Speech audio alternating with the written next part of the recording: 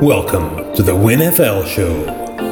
Welcome to the WINFL Show. I'm your host, Ian McKinnon, joined this week by Jake McGee. Hi, Jake. Hello, just Jake McGee. There's just the two of us. Just the two of us. Dave cannot make it today, unfortunately. He is stuck on the mainland and has been since Tuesday. When was he? He was supposed to come home on Tuesday, I think, and they cancelled his ferry. Too busy celebrating Bobby Wagner. That's what it is. That's what it is. So he's on the mainland, waiting on a ferry. Has been stuck on the other side of the water for some time. So once he comes back, he'll be joining us next week. So we're going to have a slightly abridged episode for you this week. Myself and Jake, we've still got plenty of news to talk about, but luckily we won't be getting interrupted every 2 seconds by Dave, so that's good. So we're going to kick off with something that we should have covered last week, or possibly even the week before, which is the change to the overtime rules. It's something that for some reason we just missed it, so we do need to talk about the overtime rules. Jake, tell me, what are the new overtime rules being proposed by the NFL? Yeah, so each year they tend to be more of a reactive sport than a proactive sport. Remember, the pass interference got a big change after the Saints-Rams incident. Yes. And then this year, the Bills and the Chiefs, Josh Allen has a fantastic game, and then the Chiefs win the coin toss, and Josh Allen never sees the field again. So this is only in the postseason, which is very interesting. But both teams will have a chance for their offense to get the ball, basically. And then it goes to sudden death after that, but no more one and done in the postseason overtime. So I think it's, especially because it's postseason only, I think that's very interesting. I think they just want, in the biggest spots, they want both offenses and I suppose both defenses to have a chance to win the game. Yeah, I mean, I'm torn on the changing the overtime rules because it took me a while to get used to when they first changed it back in 2011. So for those of you who don't remember before then, basically the overtime rules were any team that scores wins the game. So you could kick off and the other team would run 4 plays, kick a field goal, and that was it. Game over. And then it changed to the team that scores, if the team scores a touchdown, the team that possesses the ball first scores a touchdown, the game is over. If they kick a field goal, or don't score at all, the other team has a chance to possess. And of course, the very first game that happened in was the wild card at Mile High Stadium. Talking about the Broncos again, Tim Tebow hitting Demaryius Thomas, R.I.P. Demaryius Thomas, for 80 yards against Pittsburgh Steelers and sent the Broncos to the divisional round against the New England Patriots. So that was back in 2011 postseason. And here we are 11 years later, it would be 2022 season, with another change. But what do you think, Jake? I mean, I look at this and I say, they're changing it, as you say, retrospectively because of what happened last year with Josh Allen. But who's to say that if the Bills had got the ball that they would have scored? Anyway, I know what people are saying. I know why they want it.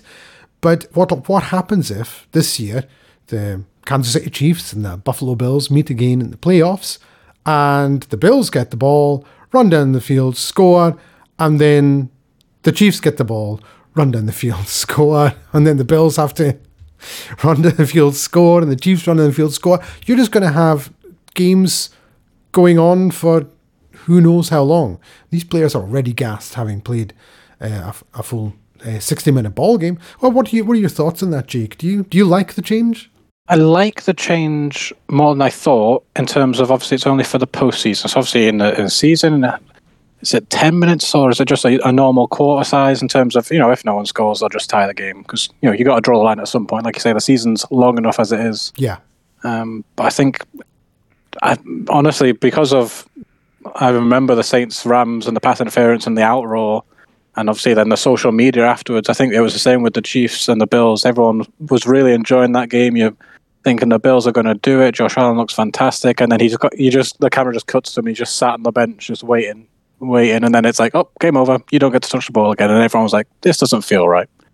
So it's one of them. I think because it's for the playoffs, and obviously that's when you want everything on the line, it's an interesting change. It'll certainly be, trying tried out and tested, and then if it fails, I'm sure they'll revert back. But I don't mind it at all. I think the Chiefs can actually feel slightly, not aggrieved, it's the wrong word. Back in Tom Brady's last AFC championship game, that went into overtime. Patrick Mahomes never saw the ball, and they wanted the rule changed then.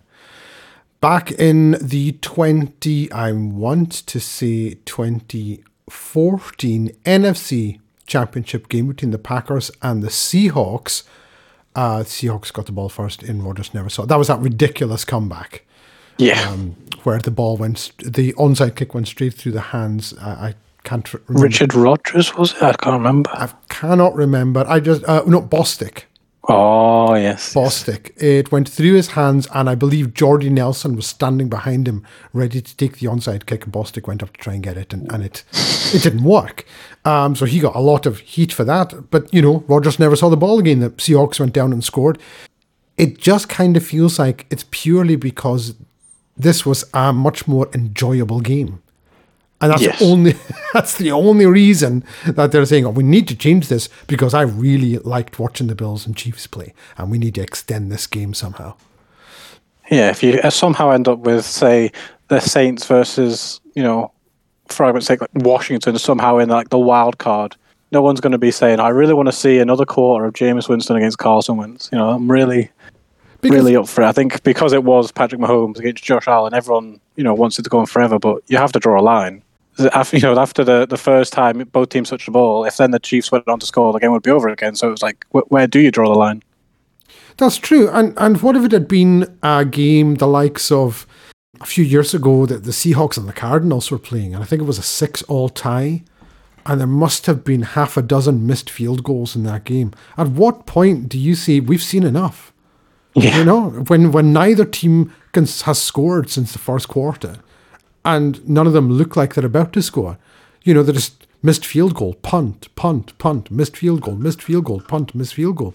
And you think to yourself, something's got to give. If that had been an AFC championship game, then no one would be crying for these rules to get changed. The other thing, I think, is that this now gives an advantage to the team, because they said what we want to do is remove the advantage of the team that wins the coin toss. Mm-hmm. So that was the idea behind this, because the team that wins the coin toss will opt to receive, march on the field, score a touchdown, game's over. Now, the team that wins the coin toss will more than likely defer. So they know where they stand. Do I need to score a touchdown, or can I just go for a field goal? Well, exactly. Now, I believe Rich Eisen spoke about this, and somebody else did as well, and I can't remember who it was. The problem is, so there's Jake McGee, the head coach of the New Orleans Saints. And nice. On the other side is Dave, the head coach of the Los Angeles Rams. It's the NFC Championship game, right? It's tied at 35 going into overtime. The coin is thrown up in the air, and you think to yourself, you win the toss. Now you think to yourself, if I get the ball first and I've got a 4th and 7, 4th and 8, am I going for it? Should I punt it? Do I trust my defense? What if it's a 4th and 2? What do you do then? What if it's a 4th and 8 on the opponent's 20-yard line? Do you kick the field goal? Do you go for it? Here's the thing. Regardless of what you do, when that position is switched round to the other coach, let's say you do score a touchdown. Okay, you just go down, bang, bang, bang, 3 plays and score. Now, the opposition, this is Jake McGee now, because Dave's gone 3 plays and scored a touchdown. Jake's there, and you've got a 4th and 8 in your own 10-yard line. You know what you're doing. You're going for it. Yeah, there's no decision. There's no decision. And all decisions have now been removed. And you now know that you are playing 4 downs every single time. So if it's 3rd and 10, you're not going for the first down. Automatically. You might be going for, well, all we need, because we know this play can get us 3 yards, so we just need 7. And then run this play that'll get us 3 yards. It takes all of that out. The team that wins and defers, I would argue, is at an even higher advantage than it was previously. Whoever wins the coin toss, I would say, has a massive advantage. I think at the start of the game, most teams defer now because they, like you say, they want to have the ball going second. Yes. So, and I think it was Bill Belichick who used to do that. I think he was the first guy to do it every time he won. He would defer. And it was all about, we want to score at the end of the first half and have the ball at the beginning of the second half. We want to maximize your possessions. So if he got the ball with a minute to go in the first half, he'd endeavour to go down, kick a field goal, go in a wee high and then come out and score on the opening drive. If he got the ball with 7 minutes to go in the second quarter, he'd endeavour to take 7 minutes off the clock so that your team doesn't get a chance. I don't know when it was. It was back in the early 90s. I'm going to say it was 1992. The Houston Oilers and the coach, who I believe was Jack Pardee at the time, they had a game where they ended the first half with like a 7-minute drive, or 7.5. It's like half the second quarter was taken up by a drive, but they didn't score a touchdown. They ended up kicking a field goal. There was a lot of penalties in that drive. It wasn't great, but they opened the second half with a 10-minute drive. Now, if you're the opposing quarterback, you're sitting there for 7.5 minutes, and then you've got halftime. And then there's another 10 minutes of game time. You could be sitting down for an hour before you see the ball. That's a long time, especially, if you had a bit of momentum in the first quarter. It's all gone. That momentum has disappeared. It's like starting a new game. Yeah. So that's kind of what they were doing with Lamar Jackson and Baltimore. They were running the ball, taking down all that time, and just limiting the possessions. And, you think of some of the quarterbacks in the AFC, and obviously Bill Belichick probably was doing it to avoid Peyton Manning. You want to keep that quarterback, like you say. If you can keep them off the field for an hour, then you're increasing your chances of winning that game tenfold. So, no, absolutely, like you say, yeah. And he was the defensive coordinator in Super Bowl 25 against that Buffalo Bills team with Jim Kelly and Thurman Thomas and Andre Reed, and that's exactly what he did. So he's been doing this since 1990. Doing this exact thing. You come up against a high-powered offense, as you say, Peyton Manning, you come up against that. I don't want to give Peyton Manning another possession. I don't want to, if it's 5 minutes to go in the first half, I don't want to score in 2 minutes and give Peyton Manning 3 minutes to go and score, because he can. So, yeah, Belichick's been doing this for a long, long time. And other people, the NFL is a copycat league. That's what they call it. Mm-hmm. They see something that works. And if it's working for this guy who's really, really successful and winning loads of Super Bowls, we should start doing it. And as you say, you're absolutely right with the Ravens. That's what they do. Run the ball, take as much time off the clock as you possibly can. And, if you can score touchdowns, great. It seems to be almost what it's like. So the overtime rules, it changes it. I'm going to reserve judgment onto whether or not it makes the game better. It'll certainly make the game slightly longer, which in some cases will be a great thing. In others, perhaps not so much. As UK fans, some of the times you just want to go to bed. Particularly, primetime games. My goodness. That's just... When you get a game kicking off at 1:30 in the morning, that's a late night. That's a real late night. Sometimes there's 1 week. There's 1 week in the season where the clocks go back or go forward in America, and they don't go back for us or forward for another week. And there's that 1 week where everything is just at 5 o'clock, 8 o'clock, and midnight. And that's a good week. That's an amazing week. I envy people who live in the west coast of America. No, not just because of the weather. Down in down in San Diego or places like that. Getting up at 7 in the morning, watching the game, that sounds great. I'd take that. Absolutely. When I was in the States last year, get up for breakfast and Good Morning Football was on at breakfast time when it's supposed to be. Whereas I think we get it at, when do we get it? 3 o'clock, isn't it? 2 o'clock in the afternoon when we get to see Kay Adams and the gang. So yes, there we are. We'd like to have some earlier games, please. If Roger Goodell is listening to the podcast, and I'm sure he is, then he should definitely think about maybe knocking those kickoff times forward.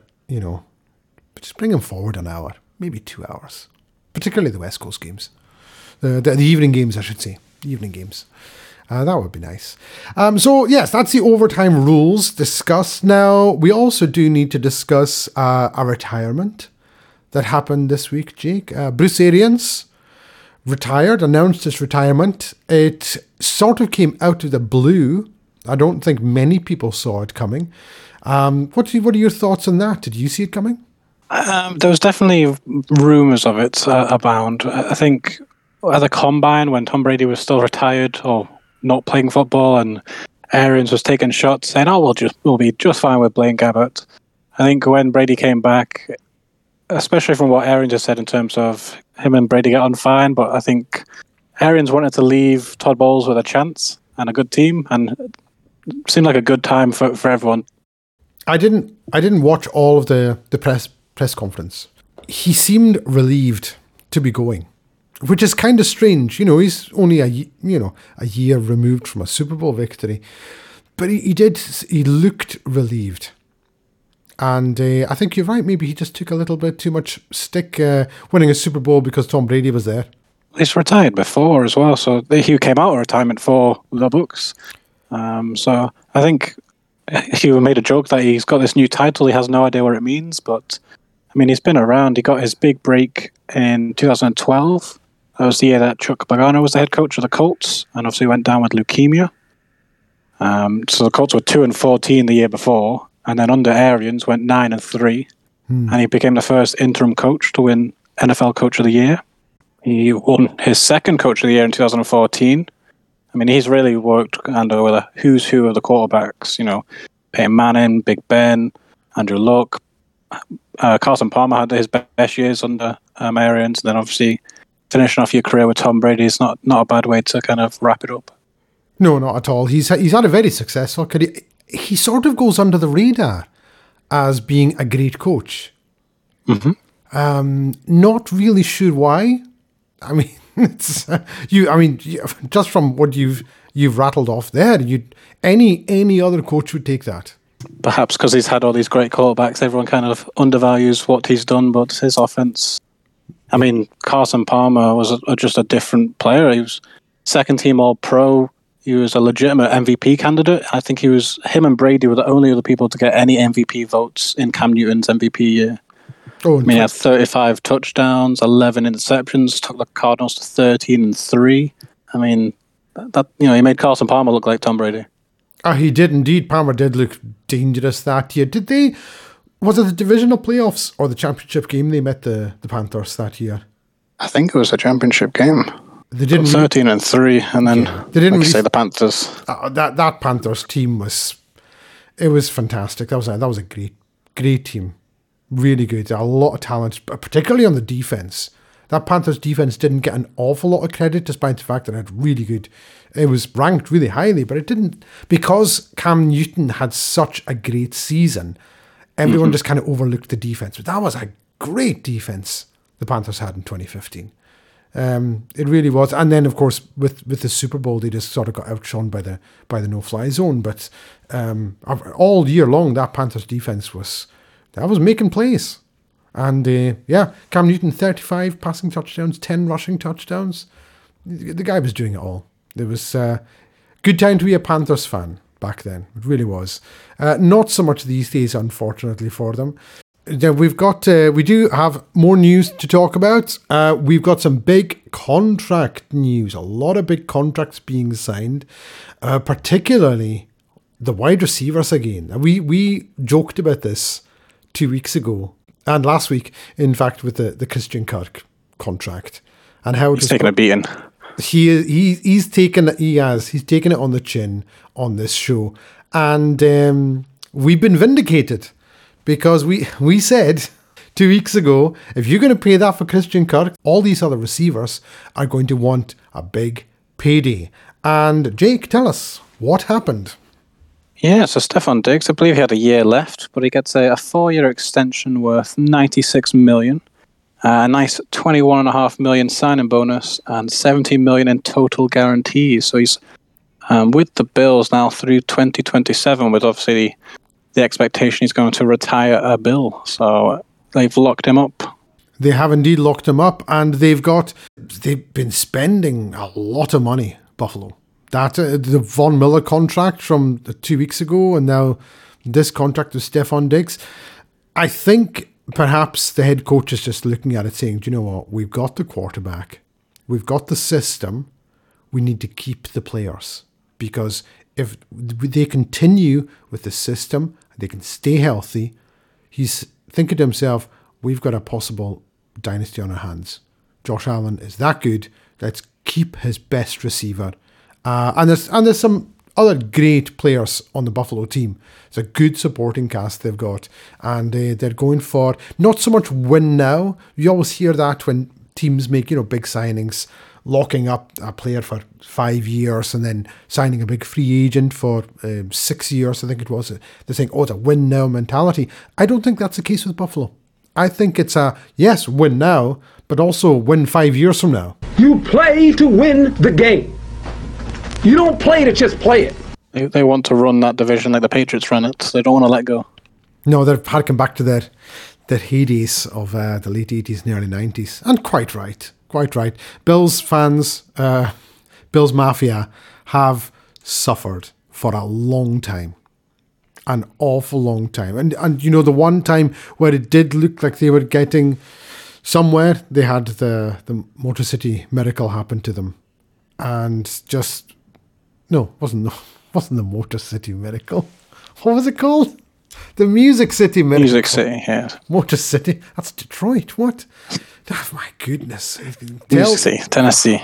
Tennessee.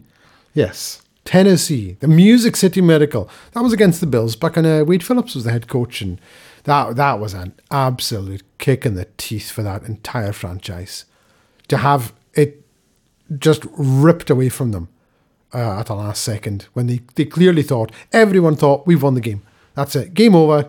The only way that they can score is by a miracle, and they pulled one out. And I believe it was Dyson who took it in for the touchdown for Tennessee against the Bills. So they've not had a lot of luck since their heydays back in the early to mid 90s. So it's good to see them coming through because the fans deserve it. Buffalo's got a great fan base. Love that fan base. They're mental, but they're really good. So another receiver is not just Stefan Diggs has been in the news. Devontae Parker. He got himself a nice pay as well. Jake, any details on that? Yeah, so Devontae Parker and a 22 fifth-round pick heads to the Patriots, and a 2023 third-round pick heads back to the Dolphins in return. So he's joining kind of an underrated group now. And when I look at it, so you've got Jacoby Myers, Nelson Aguilar, Hunter Henry, and Jonnu Smith. I mean, Patriots are absolutely horrendous at drafting wide receivers. I mean, if you look through the list, it is it's a who's who of who's no longer in the NFL. So trading for one probably the better option for them. And after the Tyreek Hill trade, the writing was on the door in terms of Parker was on his way out. I don't think many people expect him to be traded within the division and for such a cheap price as well, but it feels like a very Patriots move. Absolutely. I believe you actually mentioned it last week in the show. Devontae Parker went from being wide receiver number 1 to essentially number 4. And now he's out the door. So he got himself a payday. He's gone to a team that values him. And the Patriots will use him. You mentioned Hunter Henry there. I'm a big fan of Hunter Henry. I think he's a fantastic player. I like him a lot. And he's got a lot to offer. Mac Jones, his situation just keeps getting better and better.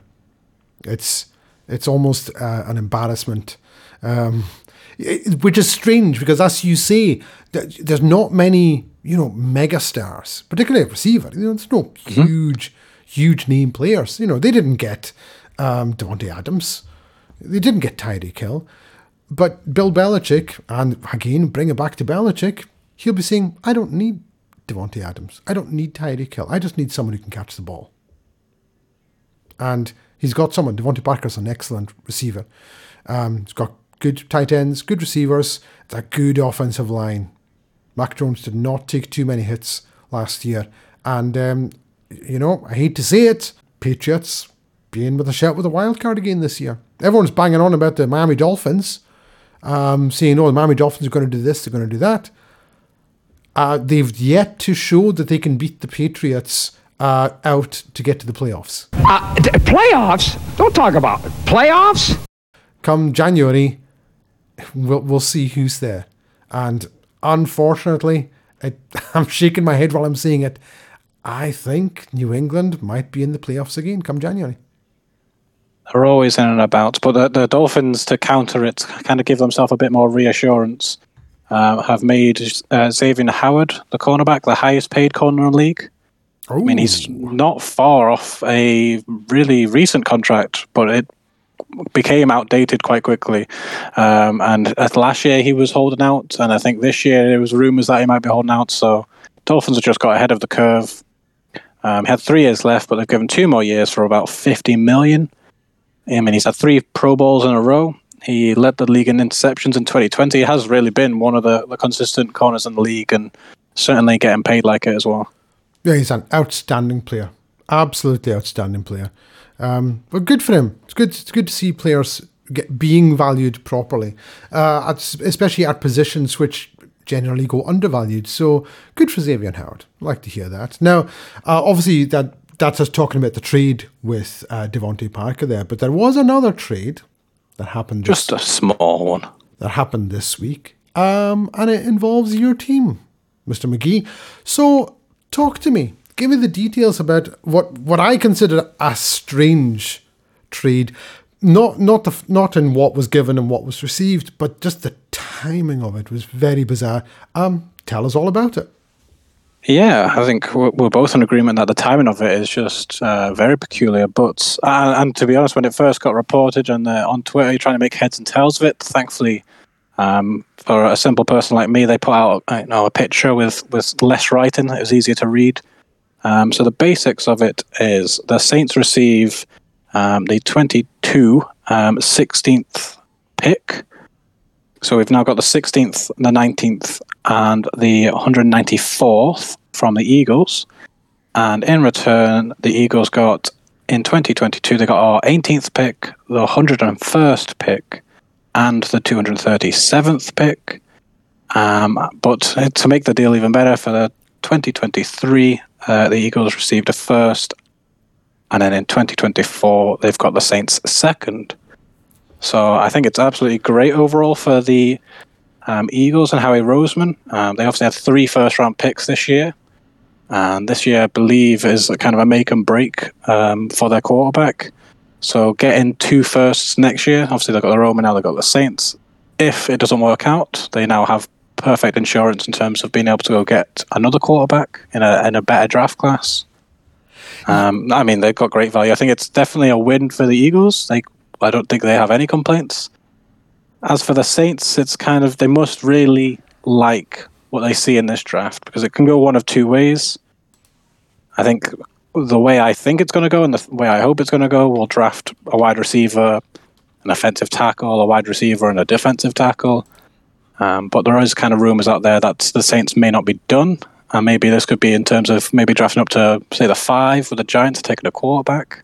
Mm-hmm. Things could get wild. Yeah, I looked at it, and I'm with you. I'm so happy when people post the wee pictures on Twitter, so I can understand what's going on. Because quite often I look at it and go, I don't know what's going on here. What does that actually mean? The Saints had 2 first-round draft picks this year. No, we just had the 1 this year. I think we had 18. Sorry. You had the 1, and you've now got 2. Yes, I believe the Saints Eagles had 3. No, had 3. They've now got 2, but they've also got 2 next year. So the Eagles, yes, they have obviously 2 next year, because they have now the Saints' first round of 2023. So rather than having 3 this year and 1 next year, they've got 2 and 2. Right. Got you. So the Saints had 18. I think the Eagles had 15, 16, and 19. And now they've got, I think it's 17 and 18. It's 15 and 18 because the Saints have got 16 and 19. It's all a bit of a mess. It's very confusing. Like I say, when it came out in the text, it was very confusing. But the ins and outs is that the Saints have 2 first-round picks this year, and the Eagles have 2 first-round picks. It's just been a bit backdated for the Eagles in terms of a 2023 first and a 2024 second. Right. It's a lot to unwrap in that. It is an awful lot to unwrap in that. But are you happy as a Saints fan? Are you happy with it? Because it does look like the Saints now. What I would look at that is that bringing in another first round seems to me that the trades are not all done yet, and possibly the Saints might look to trade up in the given the time scale. If this was on draft night, I think the Saints obviously maybe they're looking at the board. We're on the 10th pick. They've got 2 players that they really like. Maybe there's 3 or 4 players on the board that they really like, and they're going, hold on, we can get two of these 3 or 4 players. Let's make a change. But to do it this early, 3 weeks in advance, kind of telling all the teams around you as well, like, hey guys, we're doing things over here. We're going to make it very public and let you know, so you've got time to alter your plans as well. It's very strange timing. Now, if we can replicate the 2017 draft, then I'm all for it. If we can replicate the 2011 draft, where we had 2 first-round picks and we picked Cam Jordan and Mark Ingram, I'm all for it.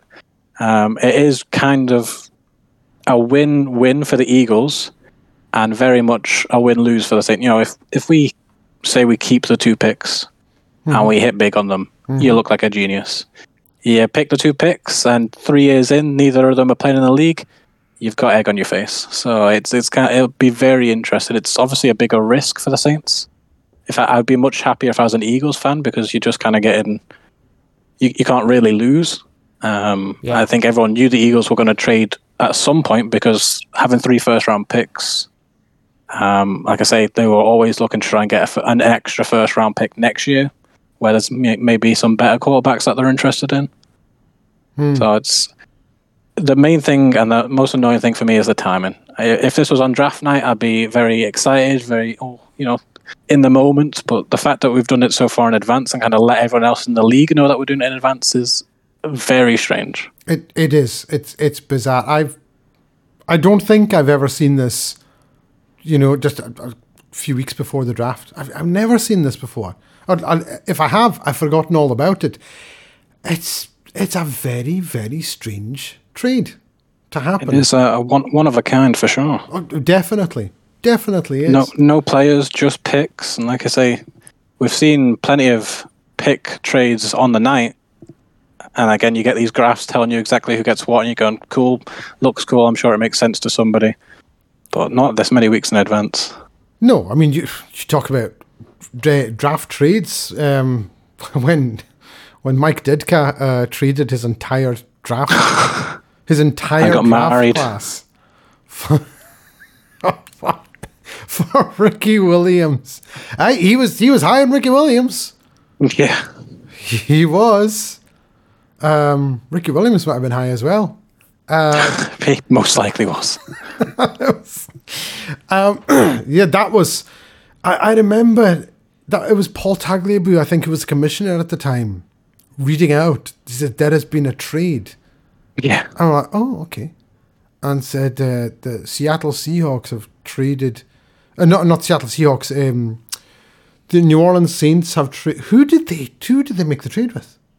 I can't remember. Was it? I actually can't. I was going to say Dust, but it wasn't. Do you know? I don't know. Can't remember who it was. No idea. Probably look that up. And then he said, so the New Orleans Saints have traded their first-round pick and their second-round pick and their third-round pick. And just keeps going. Fourth-round pick and fifth and sixth and seventh, plus next year's second and third, was it? It was It was a lot. You're just sitting there going, what are you doing? Please stop. Please stop. It's like, stop talking, Paul. Well, stop talking. This is ridiculous. The amount of draft picks on draft day to get traded. I mean, obviously, people talk about the Herschel Walker trade back in 1989 when the Jimmy Johnson traded everything to the the Vikings traded everything to the Cowboys for Herschel Walker. And including players. Yeah, it was like 6 or 7 picks and 3 players. And then Johnson traded those players to get more picks. And he was just loading up on draft picks. But the Ricky Williams one didn't really make a lot of sense to me. Maybe it made sense to Mike Ditka, not to me. See that? That's your IQ, buddy. 0. I know I'm smarter than that son. I mean, he got a good cover photo out of it, so there was always that. Ricky Williams, number 1 draft pick in a wedding dress. Absolutely he was. Now, the draft is coming up. That's why, obviously, we're talking about the draft so much with these. So what we're going to do now is... Random stats. My random stat this week is about the NFL draft. Jake, what is your random stat about this week? Well, my random stat is about wide receivers, seeing as we keep on kind of talking about the wide receiver market. So I've tried to tie it into that. Oh, we do? Well, in that case, do you know what? Why don't you start? I've gone first the last 2 weeks. Tell me about a wide receiver, or several wide receivers, whatever's your point.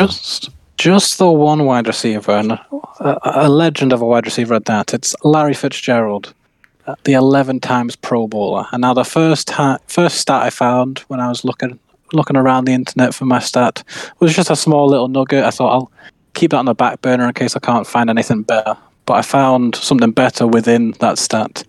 So the original stat was that Larry Fitzgerald was an 11 times Pro Bowler, and all the quarterbacks that Fitz played with in his career would combine for 3 Pro Bowls. I thought, wow, that really is making the most of a bad situation. That's pretty poor. But upon further looking into good old Larry, just a standout human and probably a very underrated wide receiver, the best stat I found for him was that in his career, he ended up with more tackles, which was 40, than he did with drops. So he only had 29 drops in his entire career. So it shows 2 things. It shows how reliable he was in terms of he never dropped the ball, but also shows why there was probably only 3 Pro Bowls at the quarterback, because he was chasing a lot of interceptions. He made 40 tackles in his career. 40 tackles and only 29 drops. He had some shootdowns. Larry Fitzgerald is an all-time great wide receiver. When he retires, he's going to be in the Hall of Fame. He should be a first ballot Hall of Famer. He's pretty much up there in second or third place for all the receiving records. His longevity has been insane, and the fact that he had 11 Pro Bowls and his quarterbacks only had 3, that's something else. And of course, he had that unbelievable touchdown in the Super Bowl against the Steelers. I forget what year that was, but where he just split the secondary right down the middle and took off. I was literally screaming at my television for him to run. That was a magical year for the Cardinals. And Larry Fitzgerald, yeah, what a guy! Absolutely. Did he not also? Did he win Walter Payton Man of the Year? I would assume so. I mean, he's some of the things he's done and some of the things he's been through. I mean, he's, like I say, not only a great wide receiver, but seemingly a great human as well. Okay, so my random stat concerns the NFL draft. It is coming up, so we should be talking about it, but it's not this year's draft, and it's not last year's draft. We are going back in time to the year 2010. Now, the reason I'm going back to the year 2010 is because there have been some parallels with this year's draft class and the 2010 draft class, notably because of the level of talent on the defensive side of the ball and wide receivers. Not so much people talking about quarterbacks. So I'm going to go through some notable picks from the 2010 draft. And then I'm going to tell you what the actual stat is. So in the first round, if you picked in the first 7 picks, you had a 6 in 7 chance of drafting a Pro Bowler. The players who made the Pro Bowl that year from those first 7, Ndamukong Suh, Gerald McCoy, defensive tackle for the Buccaneers, Trent Williams, Eric Berry, Russell Okung, offensive tackle, and Joe Hayden, cornerback for the Cleveland Browns. If you had drafted from numbers 12 to 18, which is another 7 picks, you would have had a 6 in 7 chance of drafting a Pro Bowler. Running back Ryan Matthews, defensive end Brandon Graham, safety Earl Thomas, Jason Pierre-Paul to the Giants, Mark Iupati for the 49ers, and Marquise Pouncey, centre for the Steelers, all-time great. Now, the receivers who were taken in the 2010 NFL draft were pretty good. You had tight ends, Rob Gronkowski and Jimmy Graham, both taken in 2010. You had wide receivers, Demarius Thomas, Des Bryant, Emmanuel Sanders, and Antonio Brown, all in the 2010 draft. But these are not the players I want to talk about. The players I want to talk about are the quarterbacks. And this may be the worst quarterback class of all time. Now, people might disagree with me on this one, but you remember when I told you that 6 out of the first 7 players made Pro Bowls? Well, the only one who didn't was a quarterback. And he was the first player taken overall. Quarterback Sam Bradford to the St. Louis Rams. Sam Bradford didn't make a Pro Bowl in his career. Now, the next quarterback drafted was one Tim Tebow, taken 25th overall by the Denver Broncos. Tim Tebow did not make a Pro Bowl. And the third quarterback taken was Jimmy Clausen. Jimmy Clausen was taken 48th overall, second round, by the Carolina Panthers. And Jimmy Clausen did not make a Pro Bowl because out of the 2010 draft, not a single quarterback drafted that year made a single Pro Bowl. Not one. Now, if you draft a quarterback this year, you might not get a Hall of Famer, but the chances of one of them making a Pro Bowl at any point in their career, you'd say, well, they've got a shot. Nobody from the 2010 draft made a Pro Bowl. Other quarterbacks drafted. Colt McCoy to the Browns.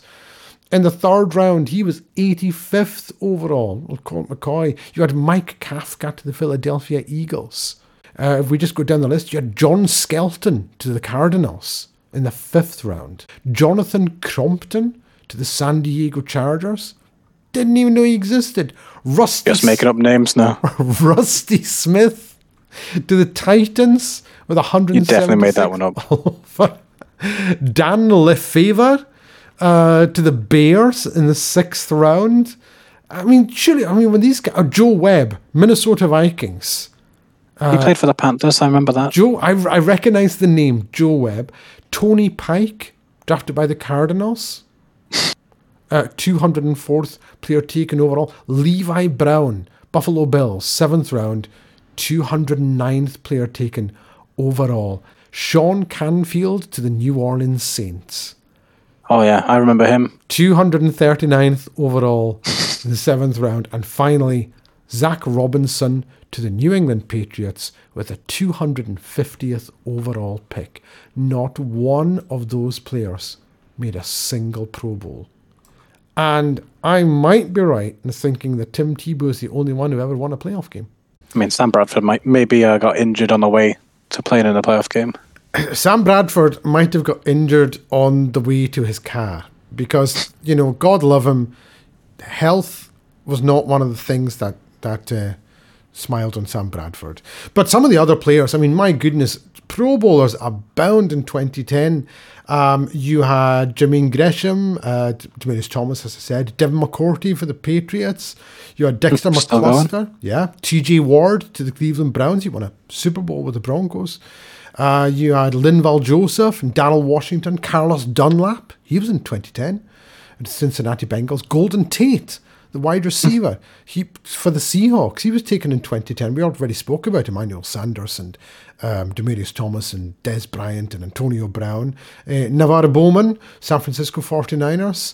Everson Griffin to the Minnesota Vikings. I mean, there was a lot. Geno Atkins, Cam Chancellor. The Seahawks managed to get Cam Chancellor and Earl Thomas in the same draft.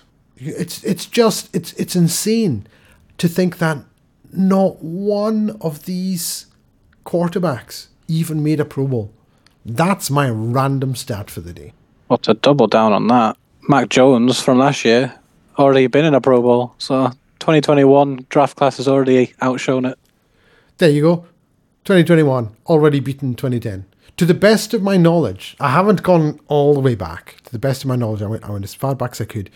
This is the only year where not a single quarterback made the Pro Bowl. Now, there was another year I was looking at and I'm going, oh my goodness, nobody made the Pro Bowl. But I can't remember what year it was. And there was one guy had made a Pro Bowl. And I was like, oh, good for you. Book the trend. Do you know what? I'm going to need to try and find exactly what it was. You just bear with me 2 seconds. It's going to keep him up at night otherwise. You know, it will. It will. But I enjoyed hearing some of those names because some of those players still in the league. A lot of those players when I was growing up playing Madden, and that was really when I was getting into NFL as well. I mean, a lot of those players brought back a lot of good memories. I mean, Navarro Bowman in the linebacker with Patrick Wills for the 49ers. I mean, just some of those names. Like I say, some of them are still in the league, like Devin McCourty. It's just the longevity and Ndamukong Suh. I love random stats going back to the history, but recent history is also good. The year I was thinking of, it was going to be my random stat. It had a caveat because it's actually the following year, which is 2011. But Cam Newton was, and I was looking at him going, was he the only quarterback to make a Pro Bowl? Cam Newton, but he wasn't. He was the first overall pick, and he made a Pro Bowl. And in fact, if you drafted out of 9. If you drafted in the top 9 in the 2011 draft, you had an 8 and 9 chance of drafting a Pro Bowler. The only one who wasn't. In fact, you had a 9 and 11 chance. The only 2 who didn't make Pro Bowls out of the first 11 picks in the 2011 draft. Quarterback Jake Locker and quarterback Blaine Gabbert. Oh, Blaine Gabbert's still in the league. What's that? Blaine Gabbert still in the league. Blaine Gabbert just re-signed with the Bucks. And then taken 12th that year was Christian Ponder, who also didn't make a Pro Bowl. And none of the other quarterbacks. And I was thinking, oh my goodness, did not a single other quarterback ever made it? But one did. And it's their old friend, taken in the 6th round, 180th overall, Tyrod Taylor. Oh, Tyrod Taylor. Tyrod Taylor made a Pro Bowl. And he's the only... Well deserved. Absolutely. And he was the only one that I could see. I may have missed one, but I was just, sort of firing through it. But the 2011 draft, looking at that, that's going to go down as one of the all-time greats. Cam Newton, Von Miller, Marcel Darius, AJ Green, Patrick Peterson, Julio Jones, Aldon Smith. There's your top 7 picks. Now, Aldon Smith's career, unfortunately, was very, very short. Derailed. But he was an incredible player. His first 2 years in the league, he was absolute dynamite. You also had Tyron Smith, J.J. Watt, Mike Pouncey, Ryan Kerrigan, Cameron Jordan, Cameron Hayward. Oh my goodness. They just keep on coming. The hits keep on coming. So good year to be a Cam or a Cameron. It was very good to be a Cam or a Cameron back in 2011. Yes, it was. Now, we are going to probably be ending the show just about here because we don't have Dave. And we didn't want to go on too long because, we're recording this late at night as well. Purely doing that because every time we finish an episode and then we check Twitter an hour later, something else happens. There's been another trade, or someone's resigned or been signed, and it's getting painful at this point. So to the point where I'm starting to think I might not even start. Just keep running the podcast just in case. Yeah, exactly. 24/7 podcast. I'm just checking Ian Rappaport's Twitter right now to make sure. Well, whilst you do that, I would be remiss if we didn't mention Bobby Wagner for Dave. Bobby Wagner with his 5-year, 50 million, up to 65 million in maximum. I mean, it was broken by Richard Sherman, which was he's trying his hand maybe at NFL Insider now. But Bobby Wagner, I mean, we've mentioned him a few times on the show in terms of what's he going to sign for the Rams, what's he going to sign for the Broncos, who was he going to go? But he's born in LA, went to school in California, and the added bonus that he gets to be up on the Seahawks twice a year probably helps as well. Deserved his payday. Good for him. And it's a big one for the Rams. He'll improve the defense. I've no doubt in my mind. He'll make them better. I don't think there'd be many teams, and I think we've said this, I don't think there would be many teams that Bobby Wagner wouldn't improve. The only thing I could see in Rappaport 54 minutes ago, 2 new plaintiffs have joined the lawsuit filed by former Dolphins coach Brian Flores. Those are Steve Wilkes and Ray Horton. So it's not been sorted out. From today's filing, Brian Flores wrote a memo after the alleged meeting with owner Stephen Ross in 2019, during which Flores says the Dolphins owner incentivized him to tank. And I believe that he said that he was offered, was it $100,000 per loss to tank? That's the claim that was made by Brian Flores. I hope it's not true. But who knows what happens in professional sports organizations. Certainly not us. That's why we talk about them as if we do. So, Jake, thank you very much for joining me today. I do appreciate it. Thank you, everyone, for listening in. We will catch you next week. Hopefully be joined by our third partner in crime, Mr. Dave Somerville. But until then, thank you very much. And that was the WINFL Show.